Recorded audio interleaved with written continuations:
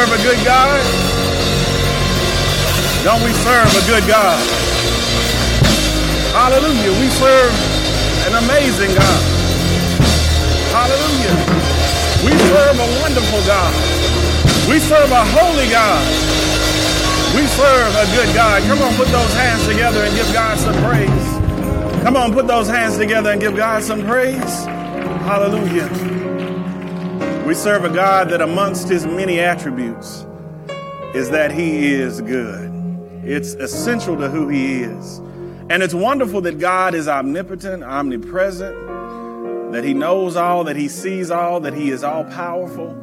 But despite all of those things, it's so important that God is good.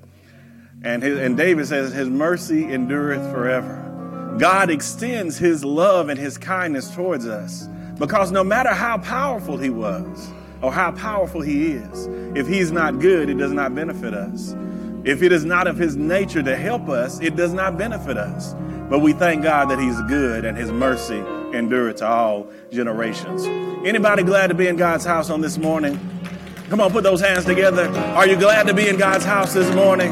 Has God been good to anybody out there? I said, has God been good to anyone? Hallelujah. For those who are watching by virtually, you just put those hands up, put that emoji up and praise with us in your home, in your kitchens, wherever you might be. We're giving God the praise and the glory because he's allowed us to see one more day. And we're grateful to God for all of his goodness, his kindness, and his mercy. Why don't we give our praise team and our musicians a hand for leading us forth in worship on this morning. We appreciate them sharing in song, amen, and by instruments skillfully playing. And may I pray with you this morning? If you'll bow your heads, and those in the sanctuary, if you'll stand as we pray. We want to pray God's blessings over you. Heavenly Father, Lord, we thank you for just one more day that you've allowed us to come, to be in your house on the Lord's day. This is the Lord's day, and this is your day, and we want to rejoice and be glad in it. Lord, also, we're glad for another opportunity to worship. David said, one thing have I desired of the Lord, and that will I seek after, that I may dwell in the house of the Lord all the days of my life, to behold the beauty of the Lord and to inquire in his temple. Lord, thank you for another opportunity to praise you in your house. Lord, thank you for another opportunity to inquire in your house. Lord, whatever we're needing, whatever we require, whatever we're asking, when we inquire, Lord, we're asking you to help us. Lord, we're asking you to be with us. Lord, we're asking you to meet us at the point of our needs. And Lord, sometimes, Lord, we're asking you to help us understand where we are. Lord, that we may go forward into where you desire us to be. Lord, we ask that as we inquire in your temple on this morning, that you answer all of those questions for us. Lord, that we allow your word to be a lamp unto our feet and a light unto our path. And if at this moment, at this destiny moment, Lord, where our hearts and our minds run headlong into your word, Lord, allow us to adjust. Lord, allow our spirits, our hearts, and our minds to be open to any adjustments that you would have us to make. Lord, that we not just follow the path that seems good unto us, but Lord, that we follow the path that you desire us to be in. Lord, let us not follow, Lord, not just be in your permissive will, but Lord, as we follow your instructions in your word, allow us to walk and live, exist, and Lord, and be blessed inside your intentional will. In Christ's name we pray. And Lord, most of all from this destiny moment, Lord, let us not leave here the same way that we came. In Jesus' name, amen and amen. Be blessed. You may be seated in the house of the Lord. We are heading in the word to the book of Daniel. We were led to Daniel this morning, Daniel chapter 6, and we will start at verse 3. Again, that's Daniel chapter 6, and we will start at verse 3. We'll be looking at verses 3 through 10, and then again at verses 17 through 22. Again, that's Daniel chapter 6. And we will look at verses 3 through 10, and then again at verses 17 through 22. We'll be reading from the English Standard Version, so our version may vary a bit from yours. But the word of the Lord says there in Daniel 6 and 3, then this Daniel became distinguished above all the other high officials and satraps, because an excellent spirit was in him. And the king planned to set him over the whole kingdom. Then the high officials and the satraps sought to find a ground for complaint against Daniel with regard to the kingdom. But they could find no ground for complaint or any fault, because he was faithful and no error or fault was found in him. Then these men said, "We shall not find any ground for complaint against this Daniel unless we find it in connection with the law of his God." Then these high officials and satraps came by agreement to the king and said to him, "O King Darius, live forever." All the high officials of the kingdom, the prefects and the satraps, the counselors and the governors, are agreed that the king should establish an ordinance and enforce an injunction that whoever makes petition to any god or man for 30 days, except to you, O king, shall be cast into the den of lions. Now, O king, establish the injunction and sign the document so that it cannot be changed, according to the law of the Medes and the Persians, which cannot be revoked. Therefore, King Darius signed the document and injunction. When Daniel knew that the document had been signed, he went to his house where he had windows in his upper chamber open towards Jerusalem. He got down on his knees 3 times a day and prayed and gave thanks before his God as he had done previously. Now let's skip down to verse 17 with me.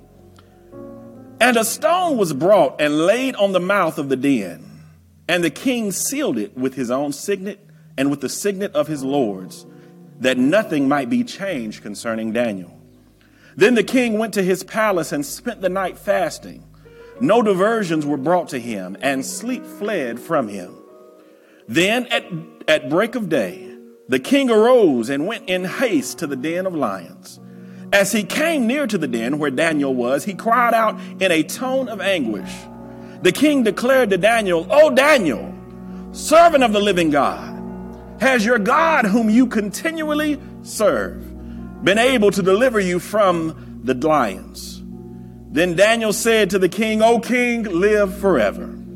My God sent his angel and shut the lions' mouths, and they have not harmed me, because I was found blameless before him, and also before you, O king, I have done no harm."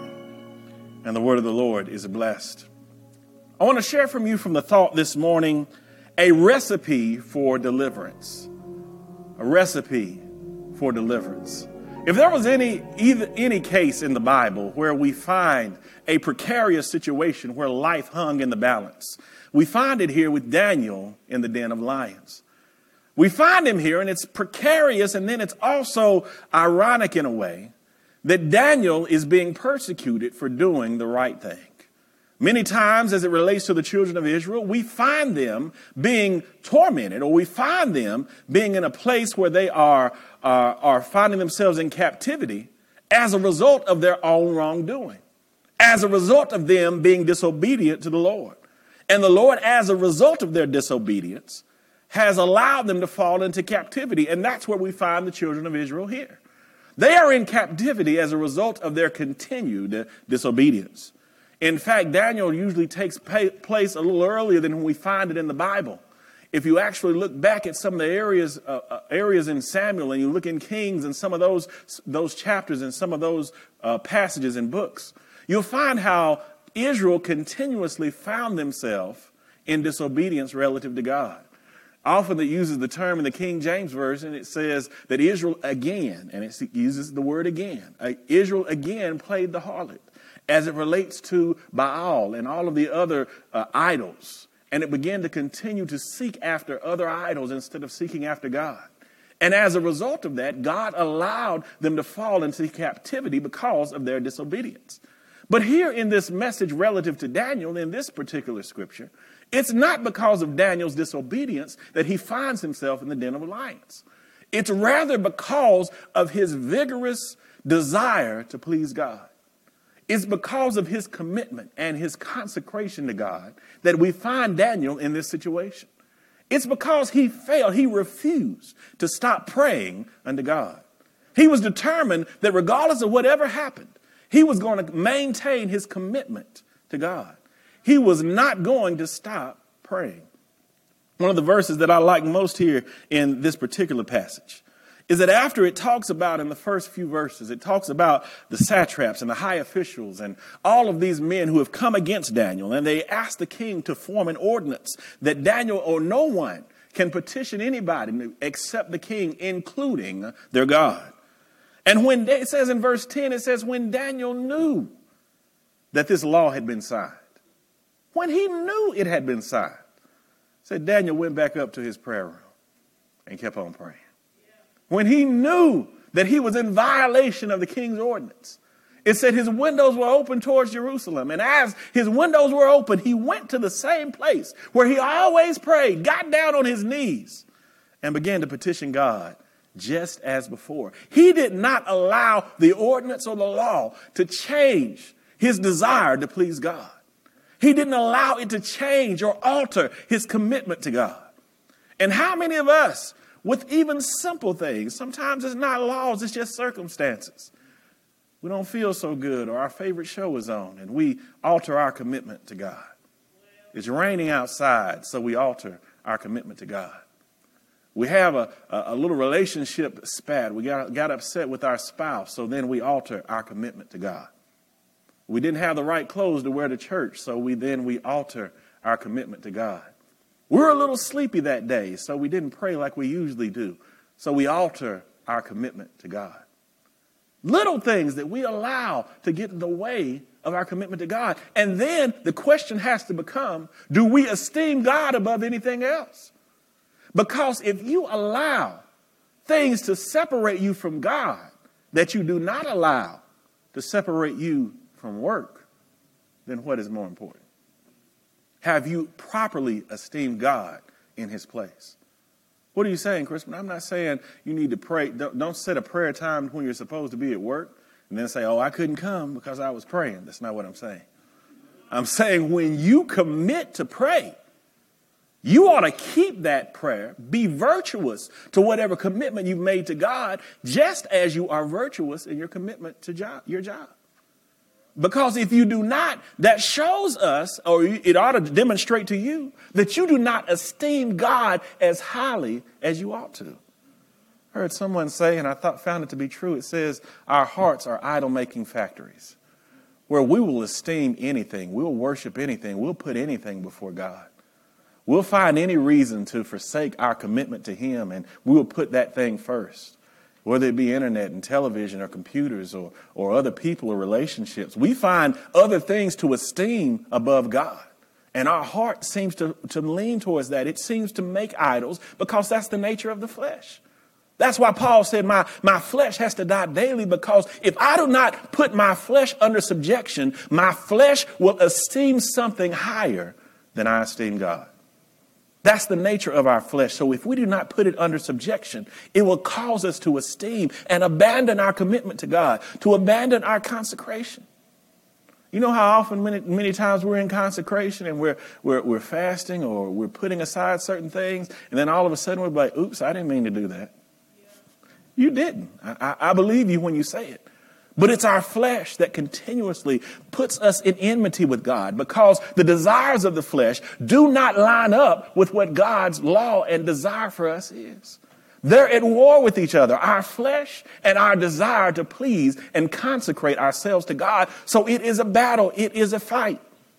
And I come to tell somebody, if you don't feel that fight, if you don't feel the friction of that struggle, then you're not working hard enough to please God. Because you ought to feel the friction. You ought to feel the struggle. It's like someone was saying, for a rubber band to work, it has to be stretched. You ought to feel yourself being stretched every day, because your flesh is warring against your spirit. And if you do not feel the stretching, just like that rubber band that is being put to use, then more than likely you are allowing yourself to fall subject to your flesh. You're allowing your flesh to win. The Bible says, think it not strange concerning the fiery trial, as though some strange thing has happened. You should anticipate the trial. You should anticipate the struggle. Such is the nature of someone who is having a war on the inside.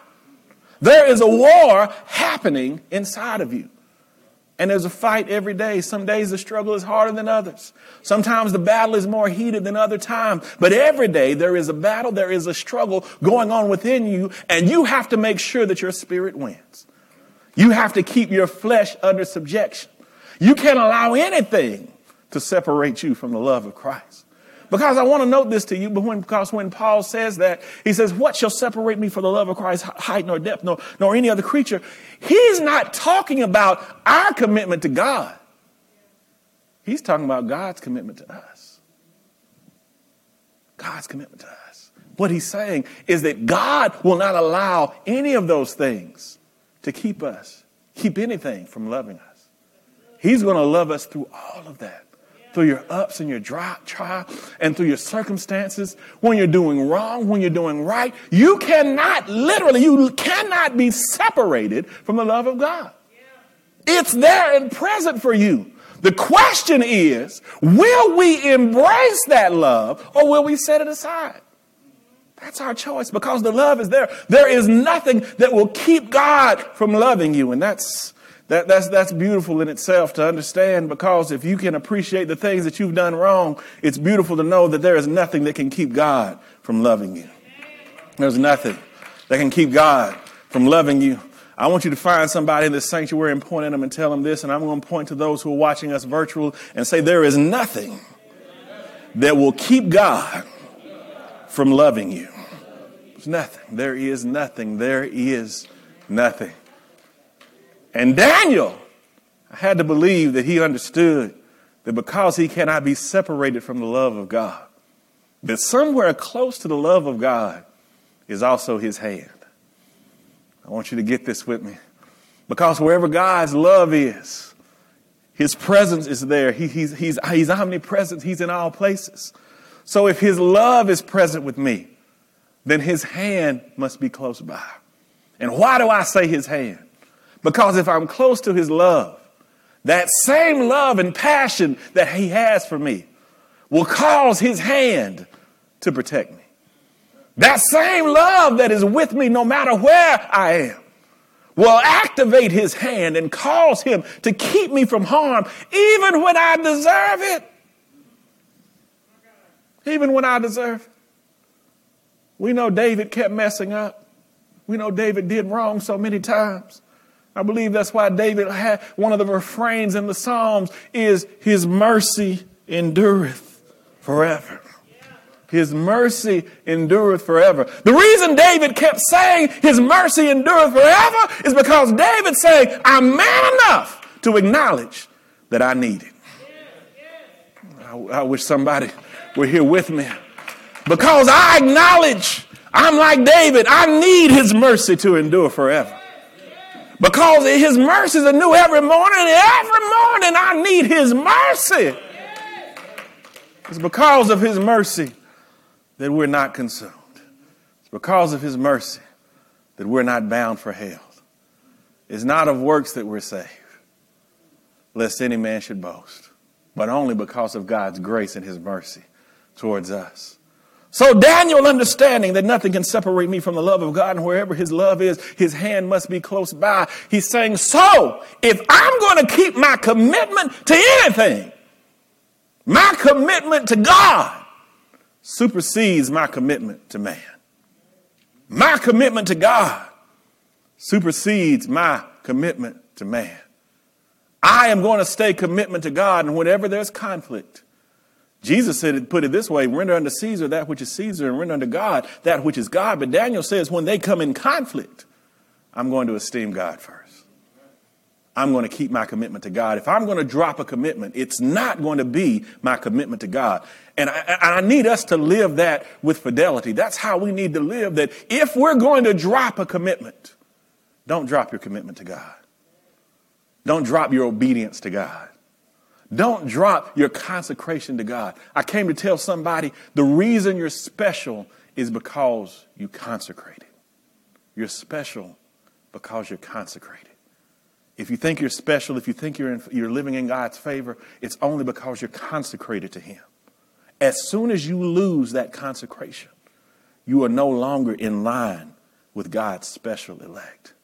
You know, the Bible says, and we know that all things work together for the good of them who love the Lord, to them who are called according to his purpose. Once you step outside of that purpose, once you're no longer consecrated to him, once you're no longer esteeming him as high as he should be, you are no longer entitled to the blessings that come along with that scripture. So many times we want to accept scripture and want to say, yeah, that's going to happen for me. But baby, you have to understand there are prerequisites. There are requirements to fall in line to that promise. To be in line with that promise, you have to be God's set aside people. You have to consecrate yourself to him. Many times, if you read the Levitical writings, if you read the writings there in Deuteronomy and all the laws that God laid out for his special people, he said, you are my special people, but because you're special, there are things I need you to do. There's a certain way you sacrifice to me. There's a certain way that you worship me. There are certain things you set aside for my cause because you are my chosen. You are my special people. That means we behave in a manner that's peculiar, that's different. We don't allow all things. We don't accept all things. There are certain ways that we behave because we have been set aside for God's purpose. And that's what keeps us peculiar. That's what keeps us special. The Bible says you're a holy nation, a royal priesthood that has been called out of the darkness into the light. That means that we have to behave in a certain manner to be entitled to what God expects from his special people. We know that all things work together for the good of them that love the Lord. And you have to be called according to his purpose. Jesus said it this way, why call you me Lord, Lord, and do not the things that I say? To be in line with God's blessings, we have to be obedient to his command. Daniel found it necessary to be obedient to the command of the Lord over the laws of the king. So what Daniel demonstrated for us, and what I need you to understand, is that if we're going to fall in line, if we want to have the recipe for deliverance, one of the things you must not do is you must not abandon your purpose while you're being prepared. Don't abandon your purpose while you're being prepared. What do I mean by this? Is that Daniel here himself, he had already found favor in the kingdom.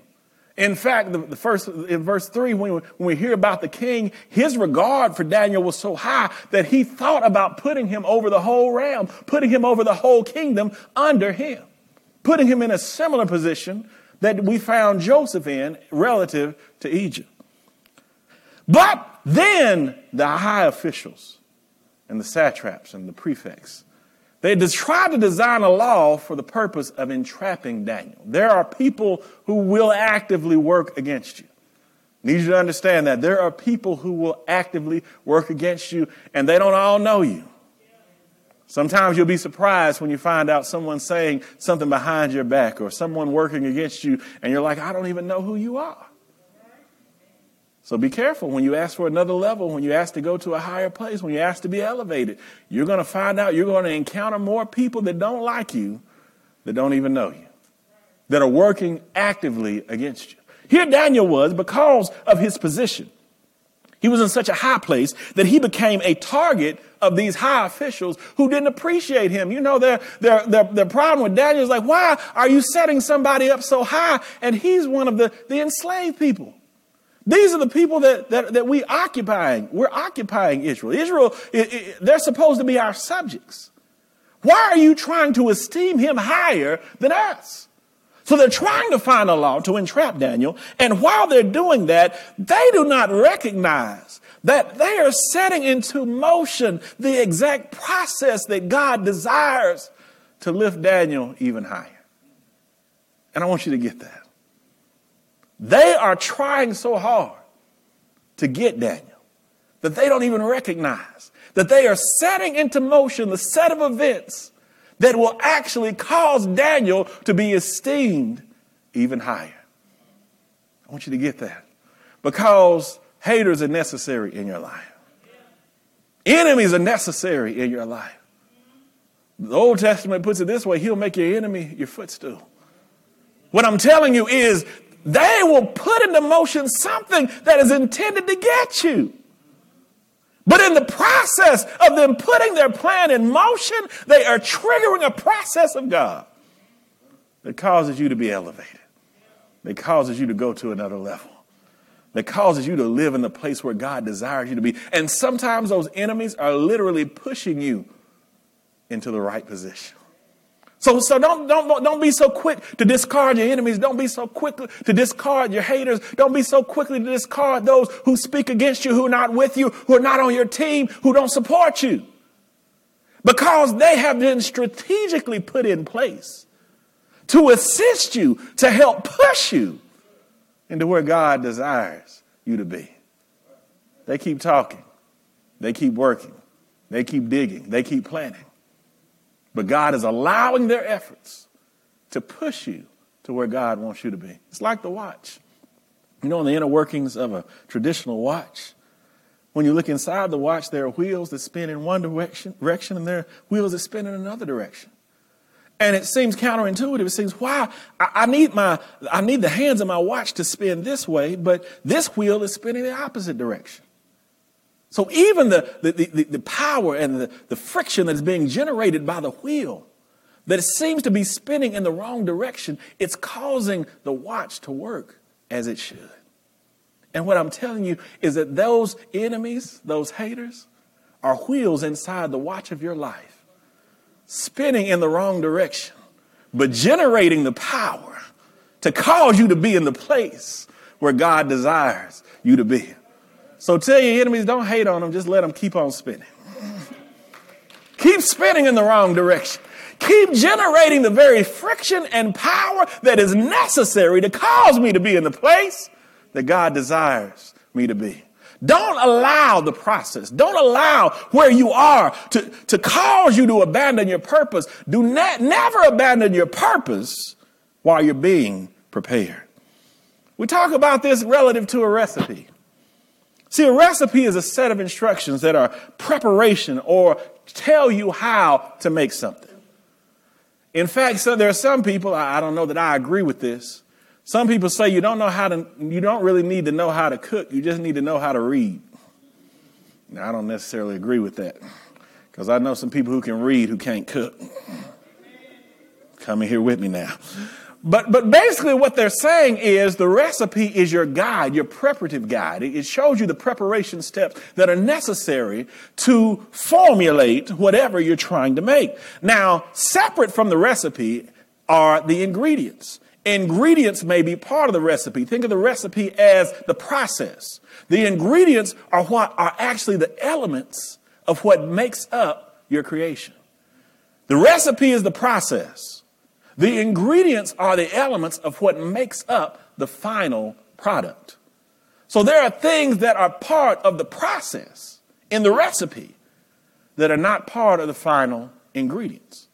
There are things you use while preparing your creation that do not wind up in the final thing itself. Let's talk about that for a minute. The recipe, understand, as a process, is temporary. The recipe, the process, is temporary. It begins and then it ends. You have a final product once the process is over. But that process has a beginning and it has an ending. And I want to give this to somebody because somebody right now, you're in a trial and it is hurting you right now. It seems to be damaging to you right now. It's straining your nerves, but I want you to understand that it's part of the process. And it's going to have a beginning, and it's going to have an ending. And I need somebody right now who's in the middle to understand, yes, you're in a trial, you're in a storm, but it had a beginning. And I promise you, as the Lord is real, it has an ending. Whatever you're going through, it has an ending because it's part of the process. I want to give you this also. I want you to understand that even when you're going through trials and you're going through storms, that everything aimed at you won't hit you. Everything that's been aimed in your direction, it won't hit you. The devil said that relative to Job. He said, I'm trying to touch Job, but I can't get to him. I can't reach him. God said, it's because I have constructed a hedge about him. There are some things that are being aimed at you that never hit you. That's why the old saints used to say, Lord, thank you for protecting me from dangers seen and unseen. That means there are weapons that have been formed against you that you don't realize because they never reach you. Oh, I praise God for that. There are things that have been formed, there have been ditches that have been dug, there have been traps that have been set, but I never even think to praise God for them because they never touch me, they never reach me. I never fall to them, but I thank God that he protects me from things that I do not see. Everything that is aimed at you will not hit you. Then I want to give you another level of encouragement and let you know that everything that hits you won't hurt you.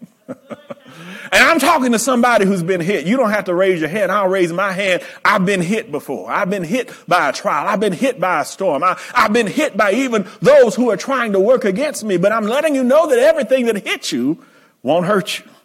Because the Bible says no weapon that's formed against you, I wish you were with me this morning, shall prosper. Even if it hits me, it won't accomplish its goal, which is to kill me. It won't accomplish its goal, which is to stop me from being obedient to God. And that's exactly what this law did for Daniel. They aimed this law at Daniel.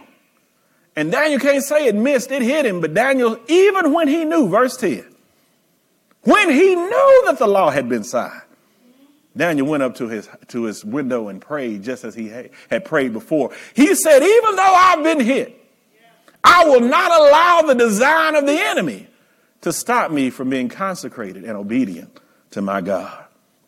Final thing I want to let you know is that everything aimed at you won't hit you. Everything that hits you won't hurt you. And I also want to let you know everything that hurts you won't kill you. Paul said, Lord, will you remove this thorn that's in my flesh? This thorn that is tormenting me, this thorn that is aggravating me, this thorn that I just daily desire to get rid of. But God said, my grace is sufficient for thee.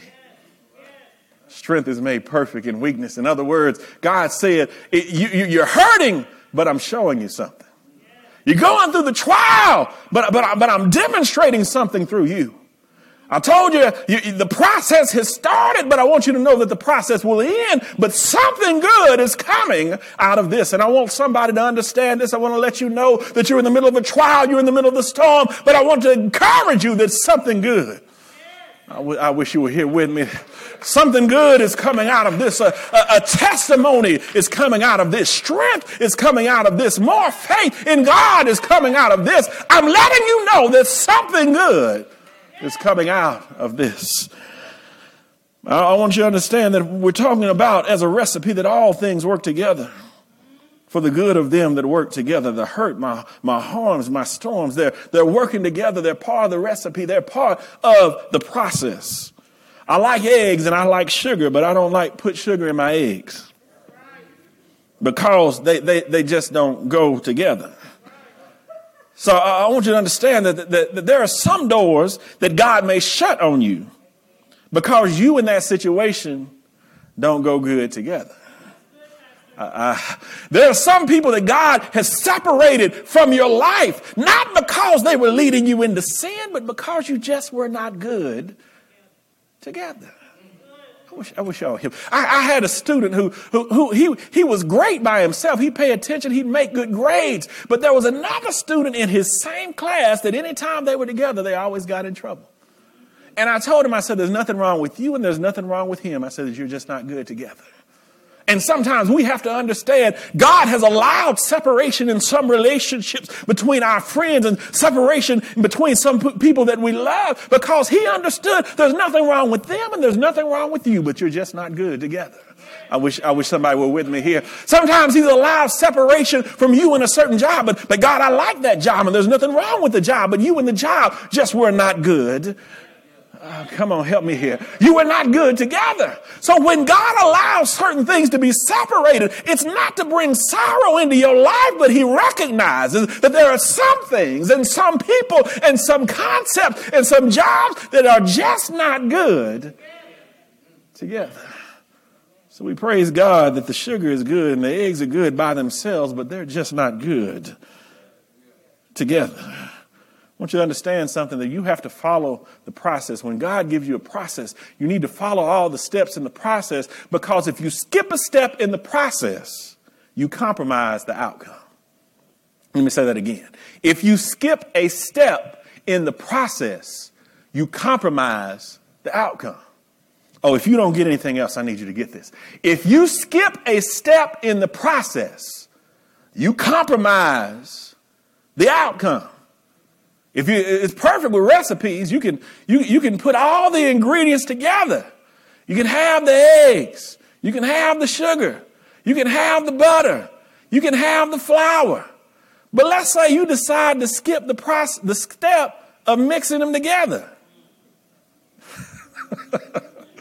So go ahead and dump those raw eggs in a pan.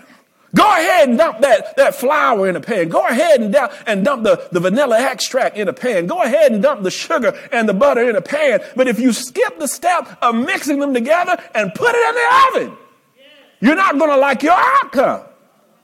Because if you skip a step, you compromise the outcome. Somebody hashtag this, don't skip a step. Point at your neighbor, tell them, say, don't skip a step. When you skip a step, you compromise the outcome. It's not going to get this here. It's not going to look like what you expected. And I know somebody, you've been right there. You skipped a step in the process, and then the end result didn't look like what you expected. Why? Because you skipped a step. What was it Sean Pace Rose said, if I were in control of my life, so I'd work things out a little differently. There'd be no heartache. There'd be no pain. There'd be no tears. There are certain things. In other words, what she was saying in the song, he said, I would cut out some of the conflict in my life. And by cutting out the conflict, you know what you're doing? You're skipping a step. And when you skip a step, you compromise the outcome. Somebody point at someone and say, don't skip a step. The recipe might cause you to sift the flour. The recipe might cause you to crack some eggs. The recipe might call for you to blend the ingredients together. So although the eggshell is part of the recipe, and although the mixing bowl is part of the recipe, the whisk may be part of the recipe, but yet they're not part of the ingredients. They were part of the process, but they're not one of the ingredients. And the problem with some of us, this is my issue with sometimes we say, oh, I want to recover all. Well, hold on now. I don't want all my stuff back. There's some stuff that God left intentionally on the side of the road of my life that I don't need back in my ingredients. Come on. I wish somebody were in here with me now. I don't need them back. I wish I had a few folks. I won't say people. You can think people. But I'll just say there's some stuff in my past that I don't want back. I wish you would walk with me this morning. I don't want it back. I don't want it back. In fact, it caused me so many problems when I had it. I wish I had some real folks in here with me. Can somebody say I'm glad it's gone? I didn't tell you to say I'm glad they're gone. I didn't say that. I'm glad it's gone. There's some stuff in my past that God intentionally left out. They were part of the process,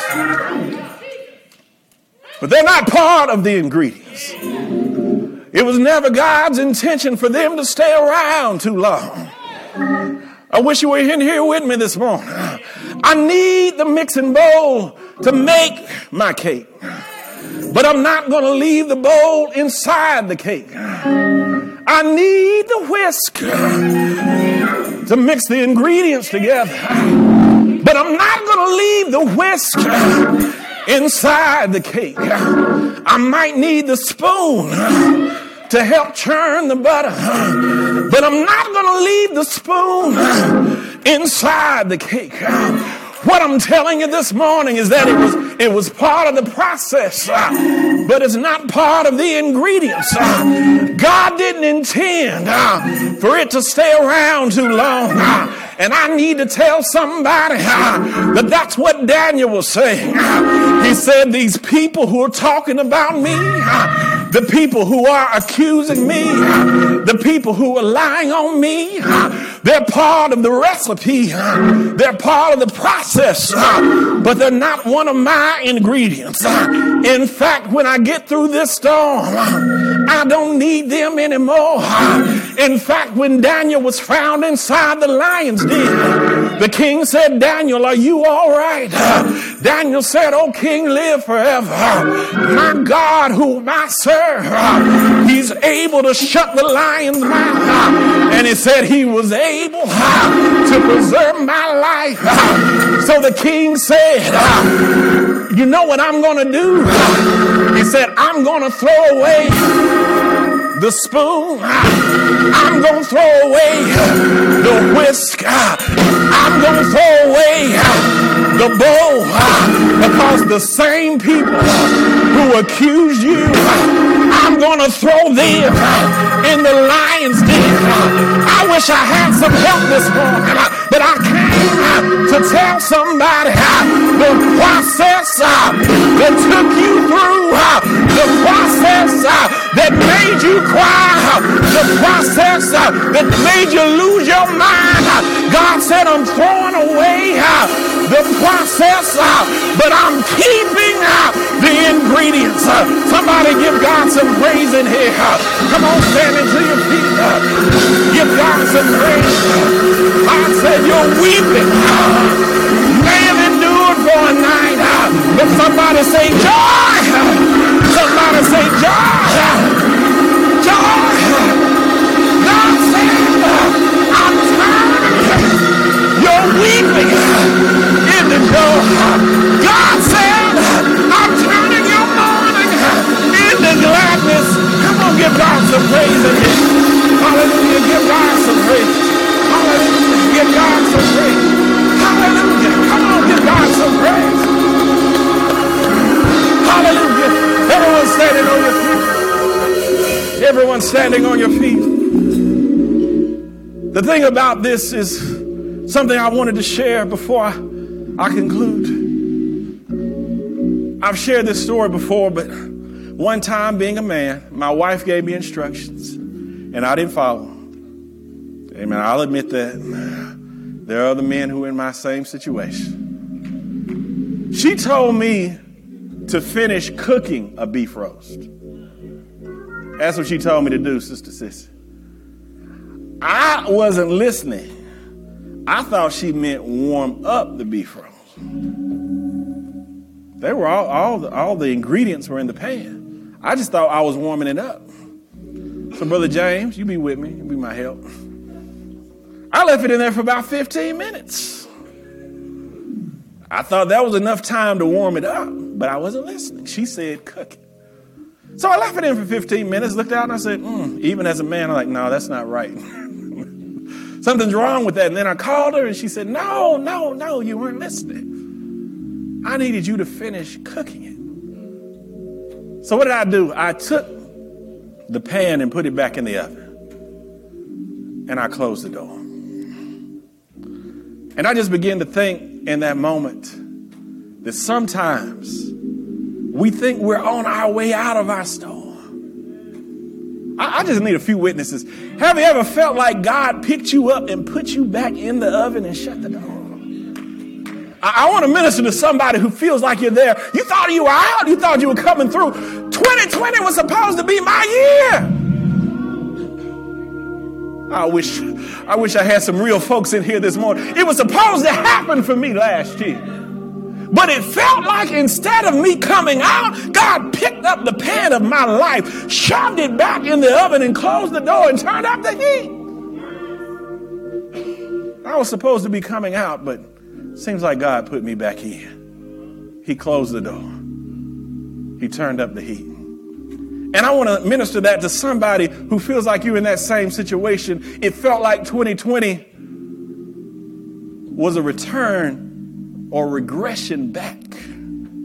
Felt like you went backwards. Felt like doors that should have been open were closed. And when you felt like it should have been better, instead it felt like God turned up the heat. And I want to let you know the reason God did it is because you're not finished.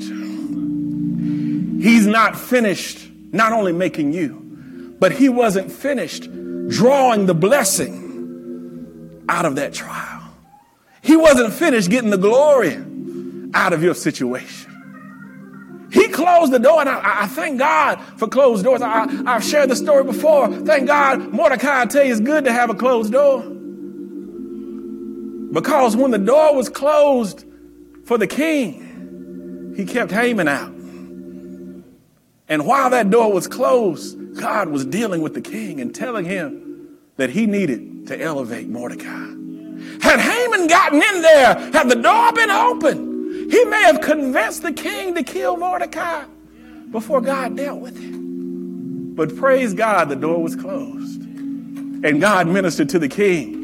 So by the time Haman got in there, he thought evil to do to Mordecai, but instead, God turned that around for his good. God turned it around and elevated. And I'm coming to tell you, when God closed the door and he turned up the heat, he was transforming some things in your life. He was turning your mourning into joy. Oh, I wish you were here with me. He was turning that spirit of heaviness and exchanging that for a garment of praise. God was taking the evil that you were feeling in your life, and behind the closed door, it was cooking. It was becoming what God desires for you to have. Thank God for closed doors. Because behind the closed door, inside the oven, with the heat turned up, God was transforming me into what he desires me to be. You know what else I thought of it when sharing this morning? God said, now I would happen to be cooking beef, Sister Nancy, but had it been pork and I had not cooked it well, that would have been harmful to us. That would have been dangerous to us. Had we eaten that which didn't stay behind the closed door long enough, it would have done us harm. So I want to let you know that allow the door to stay closed as long as God says. Because what he's preparing, when you try and take it out too early, it'll hurt you. And some of us are still dealing with the diseases from undercooked blessings. And some of you have been hurt in the church by undercooked people. They needed to stay behind the door a little bit longer. They needed the heat to be turned up a little bit more so that God could finish. The songwriter said, please be patient with me. God is not through with me yet. Let me stay behind this door until God finishes the work that he has for me. So I'm encouraging somebody who's there right now. You're behind that closed door and the heat is turned up. Stay there. Because when God is finished with you, songwriter also said, I shall come forth as pure gold. Come on, put those hands together and give God some praise for his word. Every head is bowed and every eye is closed. Heavenly Father, Lord, we thank you for your word, Lord, that comes to challenge and to instruct us, Lord, to push us from the place that we are, to put us in the place that you desire us to be. Lord, allow this word to minister to our hearts, Lord. Let us be ready. Lord, let us follow your recipe for deliverance. Lord, let us not allow ourselves to be confused or drop our allegiance to you inside the process. Let us allow you to complete the process. Allow us, Lord, to appreciate closed doors, Lord, because sometimes that very door that is closed is helping to mature and perfect us into what you desire us to be. Lord, I ask if there's someone out there who's not saved. If you're not saved, if you'll lift up those hands and pray this prayer with me, say, Lord, I am a sinner. I have fallen short of your glory. And I'm sorry, Lord. I'm sorry for all of my sin. Please forgive me. Lord, I believe in my heart and I confess with my mouth that Jesus Christ was crucified.